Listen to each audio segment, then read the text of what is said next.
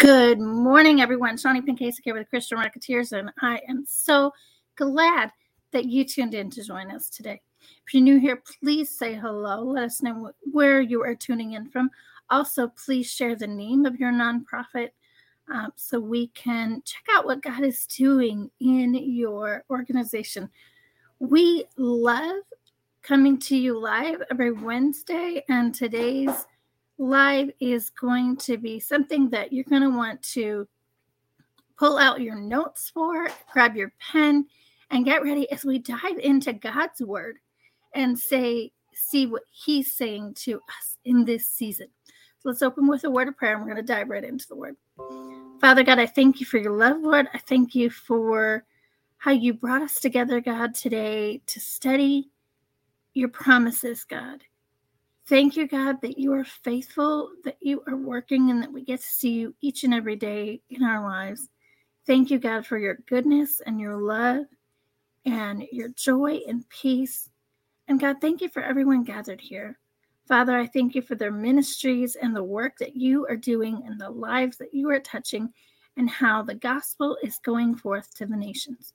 Father, I pray right now that you bless our time together and that you will open ears to hear what you have downloaded to be said today. And I ask this in Jesus' name. Amen. All right, everybody. So we're going to dive in. I want you to open your Bible with me. I've got mine right here. This is my John Maxwell Bible. I highly recommend it. We're going to head to Numbers 13, and we're going to start at verse 17. So I'm going to set up the story for you here. So they're getting ready. The Israelites are getting ready to explore Canaan because God has told them that they're going to go into the promised land, but they need a plan to do so. So Moses calls together 12 spies. And I'll be honest, when I first thought of 12 spies, I kind of related it to my 12 kids. However, they're not spies. But I was like, okay, Lord, what are you saying to me here? And God just downloaded so much. And I want to share it with you because it's so powerful. And I know it's going to encourage you in this season.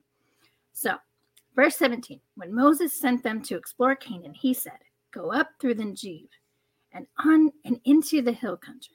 See what the land is like, and whether the people who live there are strong or weak, few or many. What kind of land do they live in? Is it good or bad? What kind of towns do they live in? Are they walled or fortified? How is the soil? Is it fertile or poor? Are there trees in it or not? Do your best to bring back some of the fruit of the land. It was a season for the first ripe grapes. So he told them what they needed to do. They needed to go into the land and survey it. They needed to look at the people, what needed to be done. And often we need to survey where God is calling us to go. But here's where the problem went into. So they went up and explored the land from the desert of Zin as far as Rehoboth, toward Lebo Hamath. They went up through Negev and came to Hebron, where these words, guys, Shishai, Tamali, the descendants of Anak lived. Hebron had been built 7 years before Zoan in Egypt. When they reached the valley of Eshcol, they cut off a branch bearing a single cluster of grapes. 2 of them carried it on a pole between them, along with some pomegranates and figs. That place was called the Valley of Eshcol because of the cluster of grapes the Israelites cut off there. At the end of 40 days, they returned from exploring the land. So they went into the land, they cut off a cluster of grapes, they brought back some pomegranates and figs. Here's where their perspective shifted. They came back to Moses and Aaron and the whole Israelite community at Kadesh in the desert of Paran. There they reported to them and to the whole assembly and showed them the fruit of the land. They gave to Moses this account. We went into the land to which you sent us. It does flow with milk and honey. So they did see the goodness. And here is its fruit. But, I don't know about you, but have you ever said, but God, after he tells you to do something? I've done it. I've done it. Look what happens. But the people who live there are powerful. The cities are fortified and very large. We even saw the deserts of Anak there. The Amalekites live in the Negev. The Hittites, the Jebusites, the Amorites live in the hill country. The Canaanites live near the sea along the Jordan.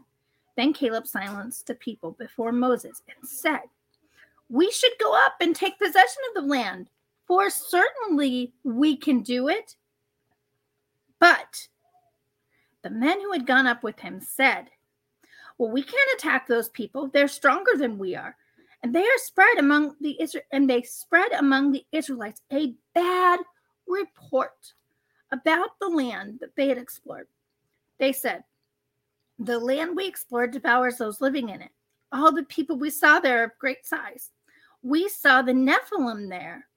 The descendants of Anak come from the Nephilim. We seem like grasshoppers in our own eyes, and we look the same to them.'" We're going to pause there. So let's talk. So we talked about how our story starts with 12 spies.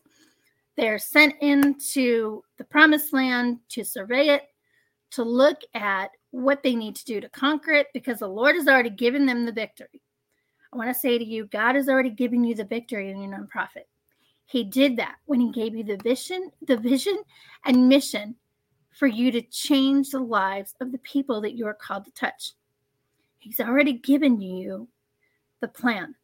Your job is to walk in obedience and faith with him and walk it out, step by step, day by day, trusting and remembering that he who promised is faithful. So the land flowed with milk and honey and fruit. However, the 10 looked at the obstacles. They looked at the fear. They looked at how big the giant was, but not how big their God was. God had already given them the victory. Now, Caleb, on the other hand, was courageous. And you see Caleb's courage in verse 30. Then Caleb silenced the people before Moses and said, "We should go up and take possession of the land, for certainly we can do it." Confidence, boldness, faith. Yes, let's go. But often, as nonprofit leaders, we see the finances that need to come in, the partnerships that we don't have. The journey seems impossible. But it goes back to the promise of nothing is impossible with God. If God gave you this vision and mission, he will give you all that you need to accomplish it. The 10 saw the Nephilim instead of the promise. What are you seeing? Are you seeing the lack, the giant? Or are you seeing the promised land? That promised land is the special needs mom comforted, those kids that need toys for Christmas with the smiles on their faces, the oppressed set free, the widow and the orphan taken care of, those children that are wandering the streets, hungry, tired, alone, fed, loved, shown God's love, and going out and sharing that with others. Are you seeing what we see in Kenya? Are young girls being kicked to the streets because they are pregnant, not by anything that they have done, but because they've been victims of trafficking, and they're alone, abandoned, and afraid. But God, Mercy's Light, exists to bring hope into that area, to be a beacon of light where we bring hope, healing, and the power of the gospel. God's love to these young girls, 13 to 18, and they're beautiful babies. And we get to see the lives changed and transformed. And you get to see that every day in your nonprofit. So we get in the but phase. Excuse me, my notes are over here. Sponsors are leaving. It's a recession. No one wants to donate in this season. The land that God's called me to buy is expensive. It's $30,000. It's $300,000. The budget is short. But, and insert your but there. Whatever your but, your God is bigger. God is bigger than the buts of life because his promises are true. God is faithful and he meets us in any season that we walk through. I want you, instead of the but, when you're seeing the doubt, when you're looking at that budget and seeing the lack, to go to the promise that God gave you for your nonprofit ministry. So for me, I go to God is with me. He goes before me. He fights my battles. He gives me victory. He's given me favor. God is my provider, my healer, my strength, my hope, my deliverer. He is so much more than enough. I go to my Bible says, insert promise here. And there's so many. I go to the I'm enough in Christ cards and I remember who I am in Christ and what Christ has called me to do. Caleb and Joshua remained confident in God's promise and they entered the promised land. For you, that's you seeing what God has given you come to fruition. The other 10 caved to fear and they stayed in the wilderness. They stayed in the, well, God, it's too hard. God, the budget is not enough. God, there's not many people to come alongside me.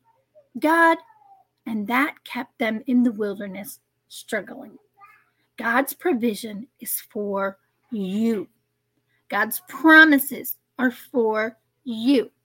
They are yes and amen. This book is filled with God's promises. Open it up. Read it. Carrie and I have been on a journey through Advent season of every morning waking up and finding a promise from God, writing it down, looking at where we saw it in our nonprofit, where we're believing for it in the future. I will tell you, it has changed and transformed our lives. God's promises are there to change and transform your life. They are yes and amen. They are alive and active. The Bible or the Word of God says that it's alive and active, sharper than any double-edged sword. This is how you fight your battles. My kids joke because I have written on here, turn it around, I have my Bible and it says, this is how I fight my battles. They know if I need something that Mama needs her Bible. So what do you do instead? I want you to pray. I want you to journal. I want you to get in the Word. I want you to seek the Lord. And I want you to do what he says. I want you to thank him in advance for what he's done. That's your annual report. That's you looking at, God gave me this vision, this mission, these people to serve. He's called me to this. He's equipped me for it. And I want to share it with the world.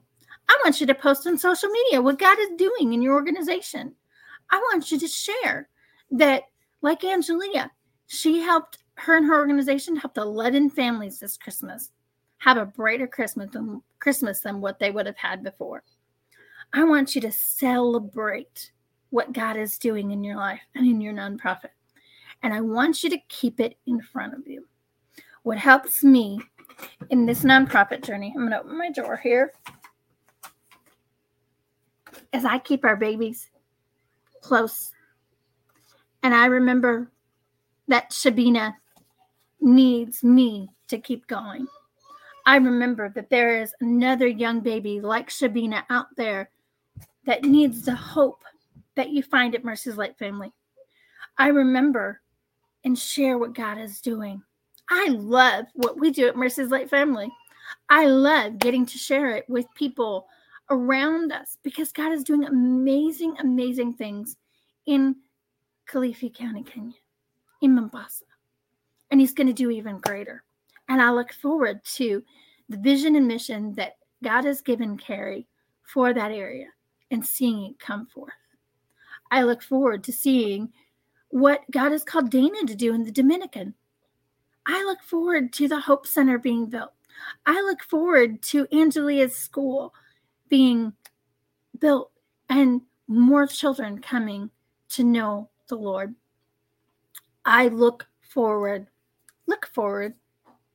When you sit in your doubt and when fear creeps in on you, just like it did those 10 spies when they looked at the giant, look forward. Look forward to God's blessing. The favor of God rests on you. He is for you, not against you. I have studied Psalms recently and gotten in Psalms about how God is my refuge and strength. My help comes from Him, not from, the systems are good. It's wise to have systems in place. But I'll tell you, and I'll be honest, I had a totally different message for you today. I was ready to hop on here, talk about goals, tell you what to set, And all of a sudden this morning in my quiet time, I sat with my coffee and had 3 pages of notes to tell you perspective or promise. I want you to hold on to hope, the hope that God has given you. I want you to pray for the people in your organization.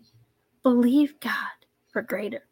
I want you to get the vision in front of you and make it plain. And any day that you're struggling, community is here. We are here for you at Christian Marketeers. That's what this community is all about. And if you need a coach, you've got 2 of them in Carrie and I. When you join the Christian Marketeers family on the, on the higher level inside of what we do, jump in the course. The price of the course is going up in the new year. You want to hop in now. If we say, tell me more, but tell me more in the comments and I'll get you the information. I also want you to write your annual report. I want you to share what God is doing in your organization. Last week we shared what that looks like. And there's a template system for that. For the low cost of $17, plug and play. You pop in your pictures, you pop in your wording, and you get it out. When people see the vision and mission that God has given you, when people see the lives changed and transformed, the work God is doing because of your obedience, miracles. I will tell you, you've heard about, if you've been here a while, the miracle of the 3rd floor. I look at that picture when it comes up and I see God's faithfulness. God provided in a miraculous way that we could not even fathom. He's going to do the same for you. I'm going to leave it there. I want you to share in the comments what resonated with you most about today's message. I want you to dive into Numbers 13 and 14. I want you to look at what God did. And because of the obedience of Caleb and Joshua, they entered the promised land. However, the other 10, they died in the wilderness. We exist here at Christian Marketeers for you not to die in the wilderness. Did you know 50% of all nonprofits fail due to lack of structure, lack of, volunteers, lack of funding, but abundance is found in Christ. And that's where we come in, to remind you of the abundance of Christ, to come alongside you, to walk with you in your nonprofit. And let's get to that promised land together. We will see you again next week. We are so thankful for you. We are believing God for incredible things for you and your organization in 2023.